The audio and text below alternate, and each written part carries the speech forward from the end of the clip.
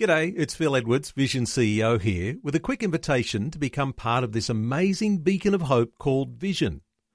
Together we can put our love into action to help people of all kinds build or rebuild their lives on the truth of God. Please consider the part you can play during our upcoming Visionathon appeal, remembering that it's your support that makes Vision possible, including this podcast. Life, culture, and current events from a biblical perspective. 2020 on Vision. Just imagine for a few moments huge dinosaur footprints, big enough for an adult to sit in, measuring almost a metre across, beautifully preserved in a 40-metre-long track, exposed when floods altered the course of a creek.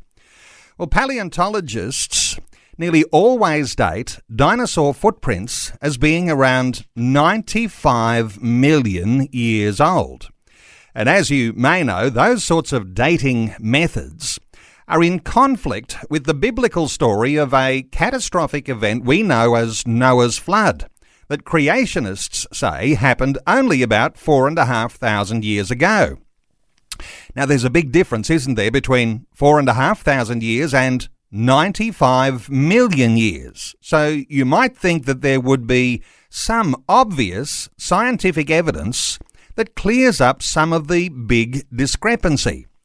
Now, it's only a couple of years ago that a 20-strong team of paleontologists and volunteers rescued the footprints near Karula Homestead in central western Queensland.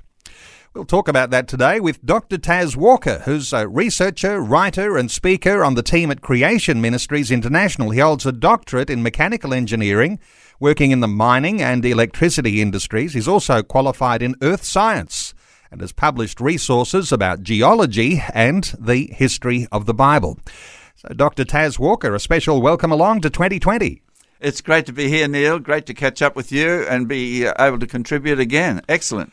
Taz, dinosaur footprints. There's lots of these all around the world. Sometimes we think all the evidence that is being discussed here, evolution versus creation, that must be somehow or other overseas in the Middle East or North Africa. But right here on our shores, oftentimes under our noses, oftentimes looking at various vistas, every day there's evidence for creation. Indeed there is. Well, it's really for the accuracy of the Bible and evidence for in the landscapes for Noah's flood. That's where the evidence is, but also creation in the plants and the animals that are on the planet. They point to amazing design, but the evidence for Noah's flood is incredible, and many people don't ever see it. But when it's explained to them and it's explained what to look for and how it formed, people will say, wow, I see it everywhere now. So what a difference it makes. Now, this is a very important point to touch on early in our conversation, how you see it. You can have a secular, even atheistic scientist looks at one set of evidence and makes his or her own assumptions about that. You can have someone who looks at that through a biblical view, understanding a creator God, and the evidence, even though it's exactly the same evidence, looks completely different. That's true, and because the secularists, basically in the academic sphere, they start with some very simple, basic assumptions, and one is that everything happened naturally, that there was no supernatural creation, that there was no supernatural input into this world. So they assume that, and no matter what the evidence is, they're looking for a natural explanation. That's one thing. And the other thing that they assume is that Noah's flood never happened. Noah's flood as described in the Bible.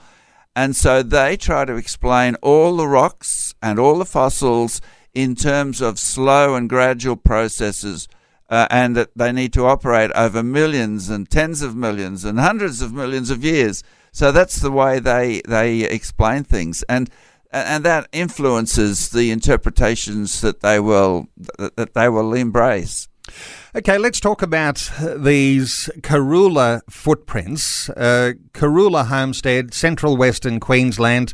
Give us a little update on the story, because it's really a fabulous story that these footprints were discovered. They've been transferred to near Winton. What's your take on the story as it's developed? Well, it is an amazing story, and as you alluded to right at the very beginning, there was some floods quite a number of years ago which exposed or changed the course of a creek bed, and the creek bed, which the rocky bottom of the bed was uneven, and it was many years later that somebody who was staying at Karula Homestead saw this bed, and they said, there are dinosaur footprints in the creek bed. And people were a bit astounded, and that was confirmed by a paleontologist that these indeed are dinosaur footprints. And so, as a consequence of that, there was a big project to take these footprints out of the creek and to preserve them at the Australian Dinosaur Museum near Winton. And, of course, you've no doubt been to the Dinosaur Museum at Winton? I've been to Winton, but it was not there when I was there, so I'm planning to go. All right, well, you'll be aware of their collection of all sorts of things prehistoric. No doubt they've got a fabulous display of all sorts of dinosaur bones, and when we talk about these dug up footprints transferred there, they'd have a wonderful display there, and it probably reflects an evolutionary view. But if you went there with a creationist idea, you might be able to actually see things in a different way. Oh, indeed you can, and it's just a matter of understanding or putting on a different set of interpretive glasses, really. And so once you do that, you can understand things from a different point of view. But there's quite a lot of pressure to not put on the creationist glasses, and so people will say things like, there's a resistance to it, or they'll dismiss it, or they will mock, and so there's this resistance against looking at things from a different perspective. But so we need to give the information out to people so that they can know what to look for themselves. Okay, let's just touch on this too, because this is important. When there's pressure on people not to mention a creation perspective, and we're talking here obviously about what people might be learning in their university studies, because of all of this secularized way that university lecturers are in fact training their students in, and when you talk about pressure, is there pressure not to mention that stuff that brings in a biblical view of creation? All the pressure is on, this is the standard view, here's all the science that we've discovered, this is what you hold to. If you don't do that, you're not being particularly scientific. That's exactly right. And they will say, well, I suppose you believe in a flat earth too, do you? And so there's this disparaging attitude towards it. And in a way, what happens is they will just dismiss you. And so you won't be able to really get a platform or be heard or get grants or support through government agencies or that sort of thing. And so even in a place like the Australian Age of Dinosaurs Museum, they would need to hold creationist ideas at arm's length because they're supported through various agencies and through the government and that sort of thing. So they're very reluctant to do anything like that. Honour to you and the team at Creation Ministries, because as well qualified scientists who have worked in industry and seen what happens on the coalface, so to speak, you're swimming against the flow of where the scientific, norm seems to be, and not afraid to go against the flow. And, I think that's a little bit contagious too, because I know listeners to our conversation today, when they hear what you've got to say about dinosaur footprints, they'll be happy to go against the flow as well. So it's a wonderful leadership that you have. So just that special honour to you, Taz. But let's get into some of this evidence. So when we talk about dinosaur footprints, and no doubt there'll be listeners thinking, well, there's some dinosaur footprints on our property, just down the back there. People will be able to identify this sort of thing because they're much more common than people think, I imagine. Let's talk about the evidence. What makes these dinosaur footprints obviously pointing to a creation view rather than an evolutionary view? Well, it's clearly that they're dinosaur footprints. You can, when they went to Karula, when the team of paleontologists went there and the volunteers, they were able to excavate them and identify the different footprints. You mentioned the large footprint, nearly a meter in diameter, which was of a sauropod, which is a dinosaur that sits on, it walks on four legs like a dog or a cow, something like that. So it uses all four legs when it walks. But there are other animals as well, other dinosaurs as well, those that ornithopods or theropods that often walk on their hind legs. And some of those were small, some of quite small, size of chickens or a little bit bigger than that. And so there's a number of dinosaur footprints in this area which were discovered and which were documented as the excavation proceeded. So while you can imagine, all right, now imagination is important here. You can imagine the sauropod dinosaur with the metre-wide footprint. You can imagine those smaller dinosaurs, and they're running through the creek bed, and they're leaving footprints as they go. What's significant to appreciate about the footprints if we're talking a creationist perspective here?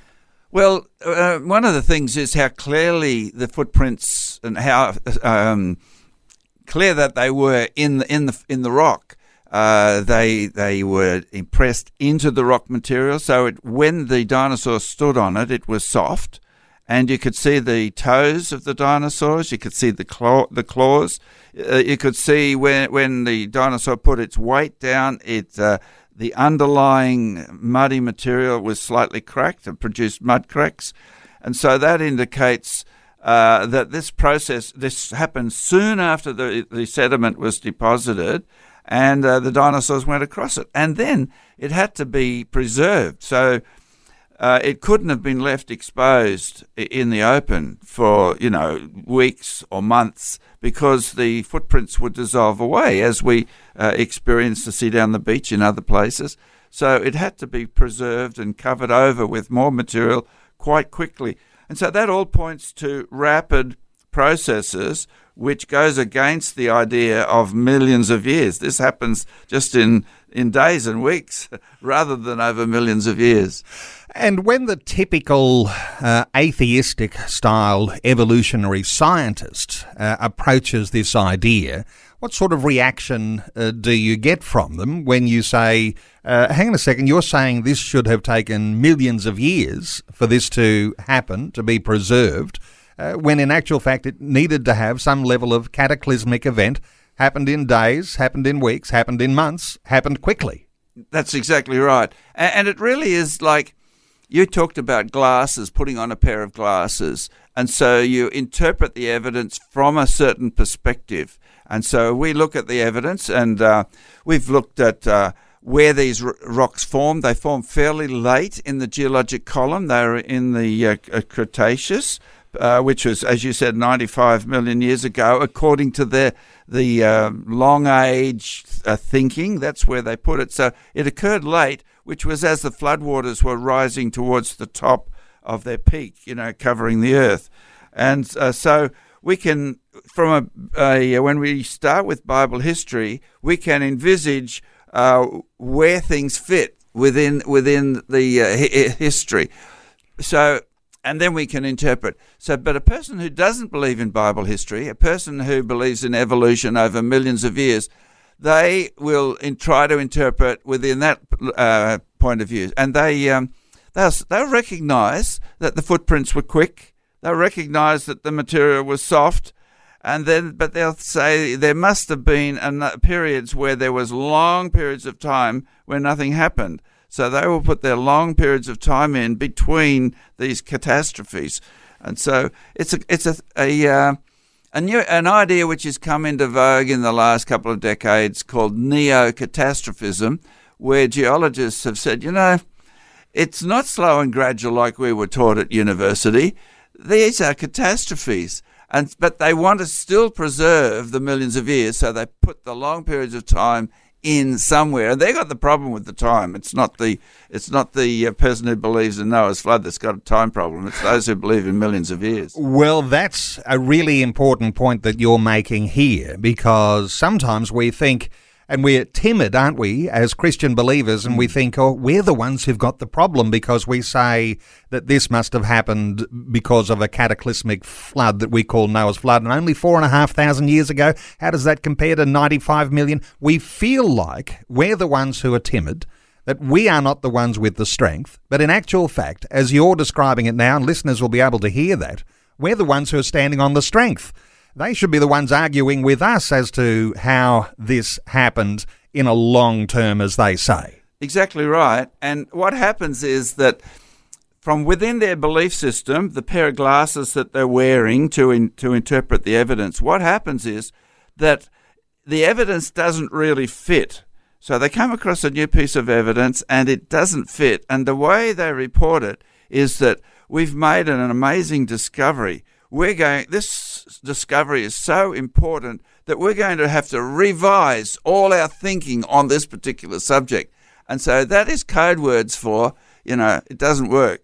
It doesn't work. It's code words. That's but right. You've got to be able to preserve the evolutionary narrative, the atheistic narrative, because all sorts of funding is at risk if you don't, and there's all sorts of reasons why people will argue against the evidence. So we're talking evidence today. Visions 2020 with Neil Johnson. A biblical perspective on life, culture, and current events. Well, we're talking about what for a lot of people is like a favourite subject, dinosaurs today, and our talkback line open on 1-800-316-316 to join in our conversation. Our special guest this hour is Dr. Taz Walker, a researcher, writer and speaker on the team at Creation Ministries International. We're talking about some dinosaur footprints that were dated at 95 million years old. Taz, we can talk footprints, but let's talk about the actual creatures, because around the borders, in particular, of the Great Artesian Basin, this big expanse in the middle of Australia, and you've done a lot of work in this area. This is where dinosaur bones are found in various places. When we talk about the way that those footprints were formed, does the idea that the bones are found, does that work the same way in the way that those fossil evidences are formed? Indeed, yes. The remains, the bones of these dinosaurs are found within the same sediments.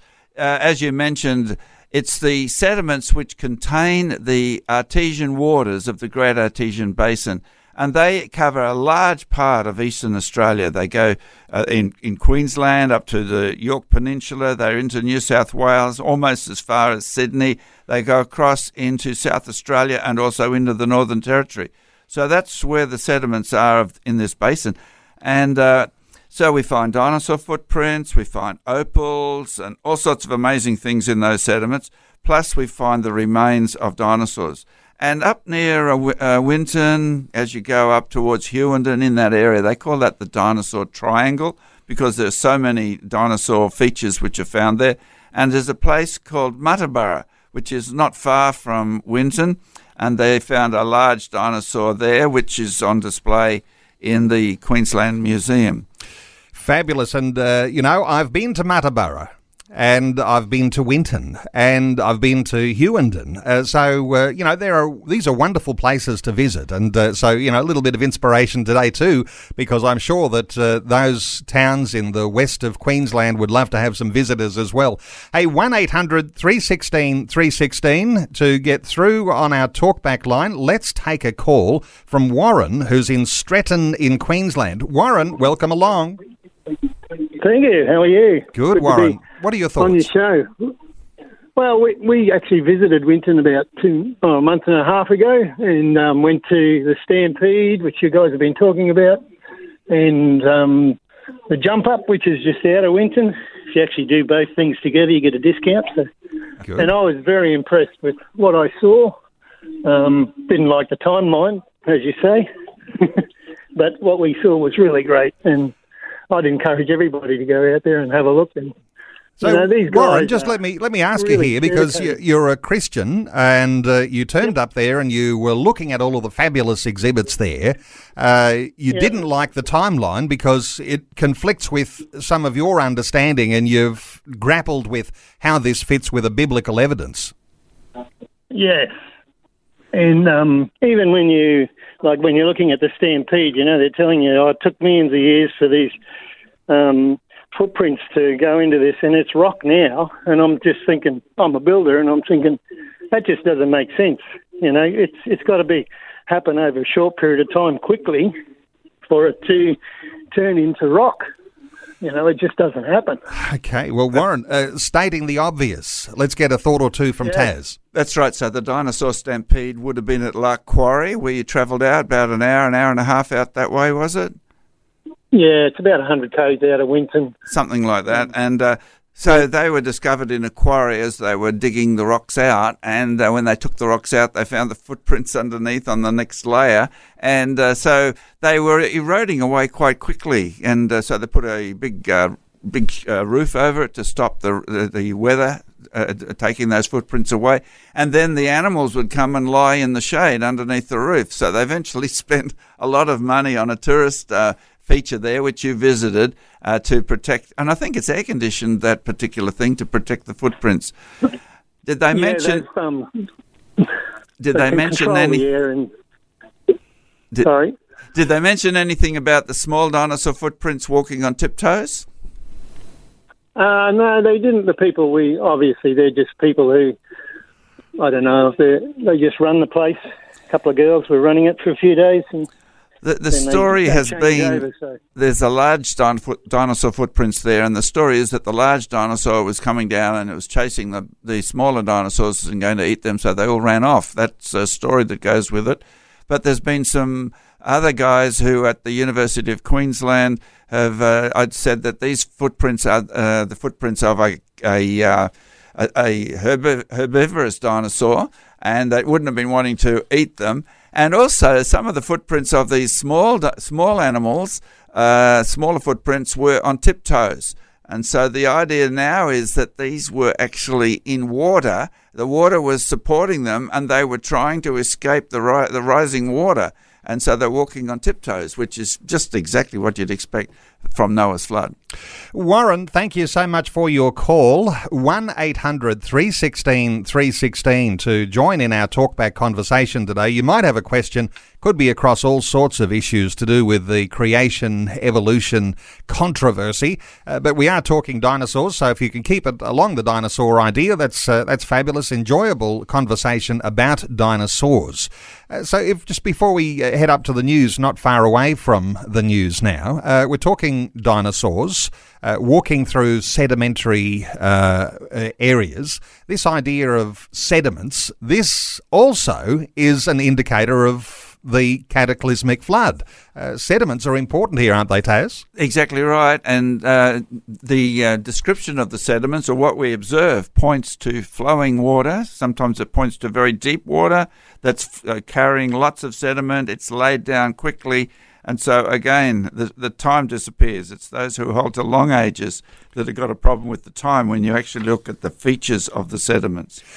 Just very quickly, because when we talk about a cataclysmic flood, we talk about that, we understand Noah and somewhere there, Middle East, North Africa, or wherever Noah might have been, the idea that Australia might have been covered with flood waters too, the whole earth covered in flood waters. This sometimes is a problem for people.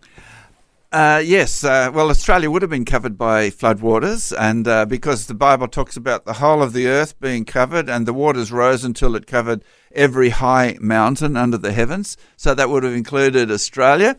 And we find even the high mountains like Mount Everest has got marine fossils on the top of it.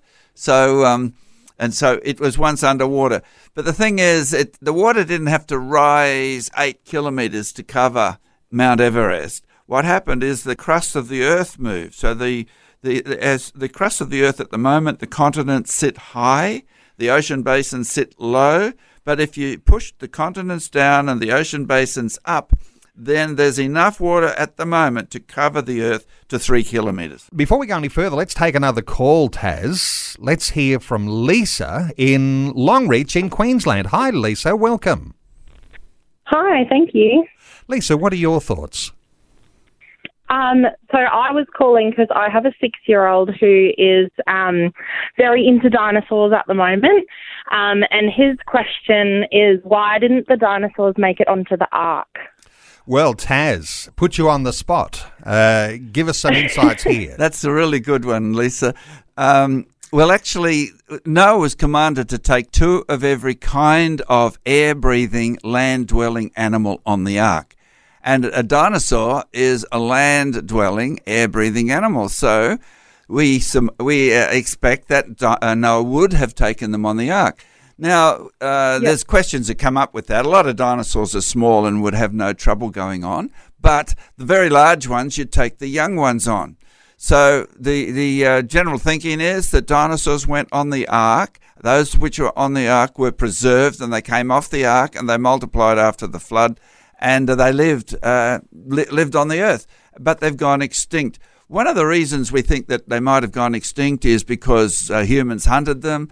But there's actually a lot of stories about humans encountering animals which fit the dinosaur description. And there's one of the ways that they were described, a very common way that they were described, is they were called dragons. And so dragons are really dinosaurs in history. And if you go to creation.com, you'll find lots of articles about dinosaurs and dragons and being noted in history. And especially there is a little brochure which you can download about did dinosaurs really die out 65 million years ago?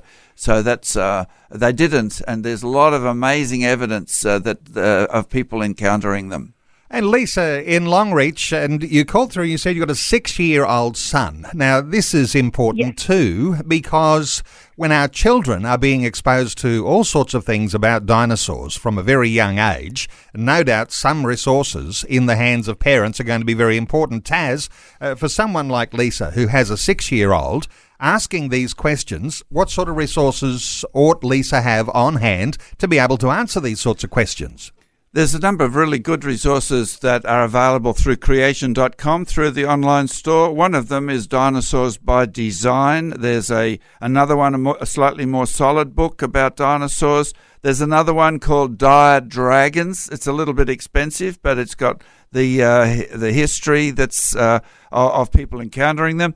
Plus, you can just get articles on the dinosaurs and print them out and make them available for your son, which would be really good. And Lisa, we've got for you a subscription to Creation magazine, and hopefully Karen's got your number and address details. If not, I'll just leave you on hold for a moment while she gets those. But thank you so much, Lisa, for your call. 1-800-316-316 to join in our conversation. Before we take any more calls, let me come to one of those really important aspects, because if we've got dinosaur footprints, dinosaur fossils that date really, if they were drowned in the flood, a cataclysmic flood event, then somehow or other here you've got this crossover with humans. And, of course, then you've got biblical descriptions, and that would be another evidence for a crossover with humans too. Give us some insights here into how the Bible actually describes and talks about dinosaurs. Well, there's one amazing description of a very large animal which the Bible calls, or it's transliterated as behemoth, which means a huge beast. And it's in the book of Job, chapter 40, where God is talking to Job and says, "Behold, behemoth, which I made along with you." So God made the behemoth, the large animal, along with people, and then it describes what this animal's like. It's very strong legs. Its ribs and chest are really powerful, and it talks about it's got a tail like a cedar. A cedar is a tree, and so it's got a very large tail. And we don't know of animals like that, and particularly Bible translators didn't know about them, and so they said things like, well, it might have been an elephant, or it could have been a hippopotamus. But an elephant only has a tail with like a bit of rope, and a hippopotamus doesn't have much of a tail. but it fits the description of a sauropod dinosaur, one of those dinosaurs that walks on all fours with a huge tail and a long neck. And so there's a very strong case, very, very powerful, that it actually fits a dinosaur in the book of Job. And just quickly, a lot of cultures have these similar descriptions of humans walking with dinosaurs. Yes, indeed they do. And also dinosaurs were very, some of them would be very a problem for communities living in the bush or living in the open fields. And so people would trap them. As a matter of fact, St. George is famous for killing a dinosaur and rescuing people who were endangered by this animal. And even today, or in recent decades, in places like Indonesia and places like that, if elephants could be a problem. And so they would set traps to catch these large elephants because of the problems they're causing to communities. So we think the dinosaurs probably went extinct, maybe with the invention of gunpowder and rifles, or maybe, change of climate. But the dinosaurs were mentioned and described even in 1,000 years ago at some of the cathedrals in England. There's drawings of dinosaurs, etchings of them. Well, that's a huge volume of evidence that supports the creation account. And so for listeners today saying, what's the evidence here? Well, there's some pretty substantial evidence in that. Let's take another call. Graham is in Burnie, Tasmania. Hello, Graham. Welcome. Hello, you still there? Yes, Graham, what are your thoughts? Well, my thoughts are, what happened to the great creatures of the ocean? And just before that, God, it says in the scripture, in the old scripture, that God renewed the face of the earth. And I'll leave it at that. Thoughts here, Taz? Okay, not just quite sure what you're intending. Is it Graham? Graham. Yeah. Well, yeah, that's right. Well, what happened to the great creatures that was in the ocean?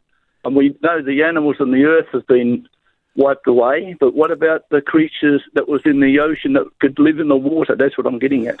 Yeah, well, they didn't have to go on the ark, of course, and the creatures in the ocean that are alive today are ones that survived the flood, although a lot did perish, and we find fossils of fish. We find, for example, fossils of a plesiosaur up near Richmond, near Mount Isa. So we find lots of creatures, marine animals, which were buried under sediment and perished during Noah's flood. But there are animals in the ocean also which have gone extinct.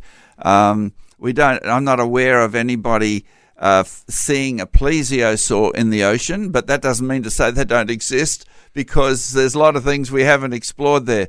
But certainly the ones that were in the ocean were able to survive without needing to go on an ark and be preserved. Graham from Burnie, thank you so much for your call. Our talkback line open, 1800 316 316. Taz, we're looking for obvious evidence. I mentioned, what you might look at on the landscape as to some evidence for the creation, for the idea of cataclysmic events and such things. I mentioned that you're a bit of an expert when it comes to the Great Artesian Basin. Obviously, when there's a huge amount of water covering a nation like this, it's not just calm waters, is it? Because the tidal formations with the Earth rotation and the moon, well, that causes all sorts of tidal movements. And so when we talk about floodwaters making cutting huge swathes through the landscape, how is that visible here in Australia? That's exactly right, and there's been computer simulations done of this, that the currents form circulating currents, a little bit like a cyclone, but in water, and the estimates that it's a very, very high velocity. And so this would have the effect of planing the surface of the continent flat. And you can see that when you drive out central Queensland, you can see these flat plains. It's almost like you're on the ocean, but you're in the middle of the outback of Australia.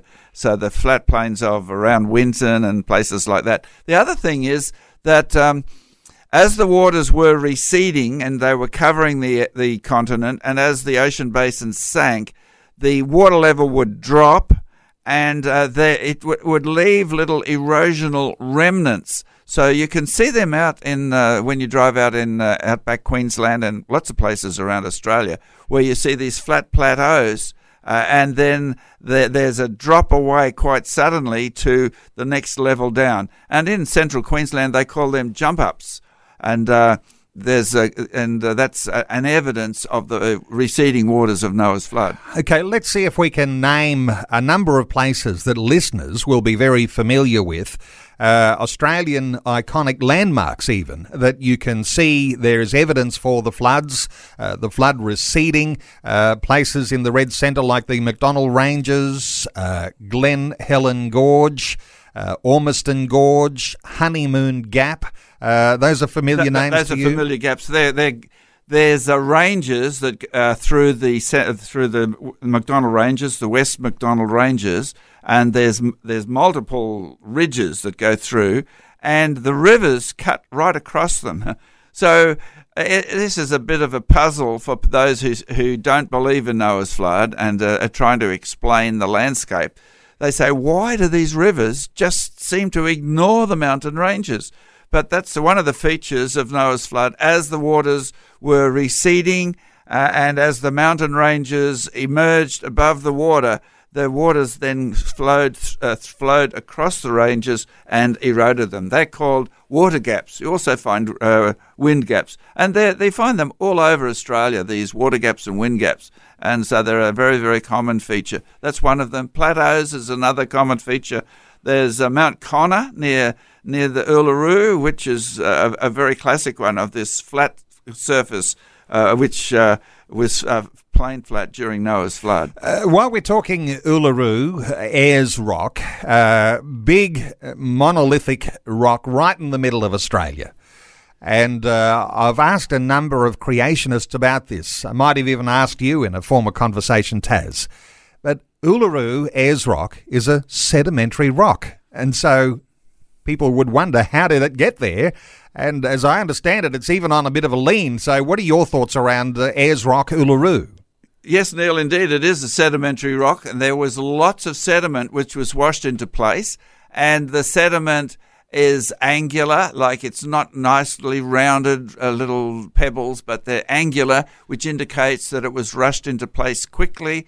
There's lots and lots of it, and then it was tipped up on end. It's almost sitting vertically, and then it's been shaved off. So that is amazing evidence of Noah's flood, and we have a number of brochures about Uluru and its next-door neighbour, which is Katachuka or the Olgas, and that you can download those from creation.com. Just type in brochure or tract, and you can download and print those. Explains the geology of it and the evidence, how it fits with the biblical flood. Let's take another call. Mike is in Launceston in Tasmania. Hello, Mike. Welcome. Hi. My comment is about fossil fuels, specifically oil reserves. I understand that in Noah's flood, all of the sediment, which was vast, covered up vast schools of these little swimmy creatures. They were little critters. And so all of the pockets of oil in various places were vast schools of little what are now fossil fuels. Yeah, that is a popular explanation. I remember being taught that when I was at school as well. But the general geological, the way geologists explain oil is that it comes from vegetation. So that's not all of it, but the vast quantities of it come from vegetation. So during the flood, the vegetation was ripped up of the pre-flood world. It was carried along and buried. And then when the vegetation is heated under the sediments, the heat turns the vegetation into coal, and it liberates the volatiles, the liquids in that, and that's the oil. So the oil actually comes from vegetation, and there's a lot more vegetation than schools of fish. Mike from Launceston, thanks so much for your call. Another call who I've got identified here as just a former scientist. Hello, welcome along. Hello, we got you? Yes, looking for Andrew, are you? I'm not sure if it's Andrew. It's Andrew. You're on the air. What are your thoughts for our conversation? No, look, I'm just interested this is always a difficult discussion in the sense that there's a wide range of views, and many scientists believe I have a scientific background. I'm not necessarily a scientist, but I've tried to work my way through this throughout my life, and I'm comfortable with theistic evolution as really magnifying the glory of God and His creation and the diversity of it. And my only query was, I said to the lass, I'm just interested. I don't really hear that or that particular theory or alternative theories on Vision Radio. I'm an avid. I just love it. I've listened to it for 5 years, and I've sort of let it go, waiting to hear alternative theories put forward. I mean, at the end of the day, for Christians, we don't really know. And it's interesting exercise to go through all the options. But Andrew, good thoughts in that. So when you say theistic evolution, you're talking about, why don't we synthesize the two, the biblical account and what the evolutionists teach as a scientific foundation? Taz, you must come across this question with some frequency. What are your thoughts for Andrew? Yes, we come across it a lot, and there's quite a bit about it. There's a book called about Should Christians Believe in Evolution, and you say you've done quite a bit of research in it. But the real big issue is that when you assume that evolution over millions of years, you have death and suffering and disease and conflict and bloodshed before sin comes into the world. And that's the big sort of sticking point. And it's a major theological issue. And there's many theologians who don't want to accept the idea of a young earth and are wrestling with how to explain or how to hold on to the idea that God is good and He created a good world and He wants good things. And yet in the world we see in the fossils, death, suffering, disease and bloodshed. And the Bible says very clearly that in Romans that death came into the world through one man. Sin came through a man and death through sin. And so that's the big issue, and that's why Creation Ministries is quite straight down the line on accepting straightforward a young earth as the Bible describes, and no death before sin, a good world, which means a good God, and sin is the problem, Jesus is the cure. Andrew, I respect that view. All I'm saying is there are alternative views, and I would like Vision to present them.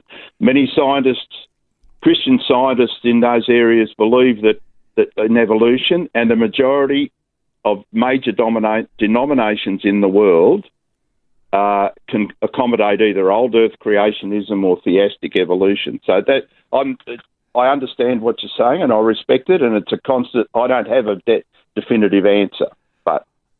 Send me an email, Graham, on Andrew. Andrew. Is it Andrew? Yeah. Send me an email through creation.com if you want to have the conversation further. Deeper conversations to have, and interesting to talk about the idea of presenting alternative views. There's a little conflict that arises too, and I'll just get a quick thought because we're running out of time here. Jesus himself, the central focal point of the history of the whole world, the central focal point of our Christianity. And if we are to believe the words of the Bible, when Jesus himself affirms the Genesis account, it takes us into a very, very important question. Did Jesus tell the truth about that account, or was Jesus misrepresented?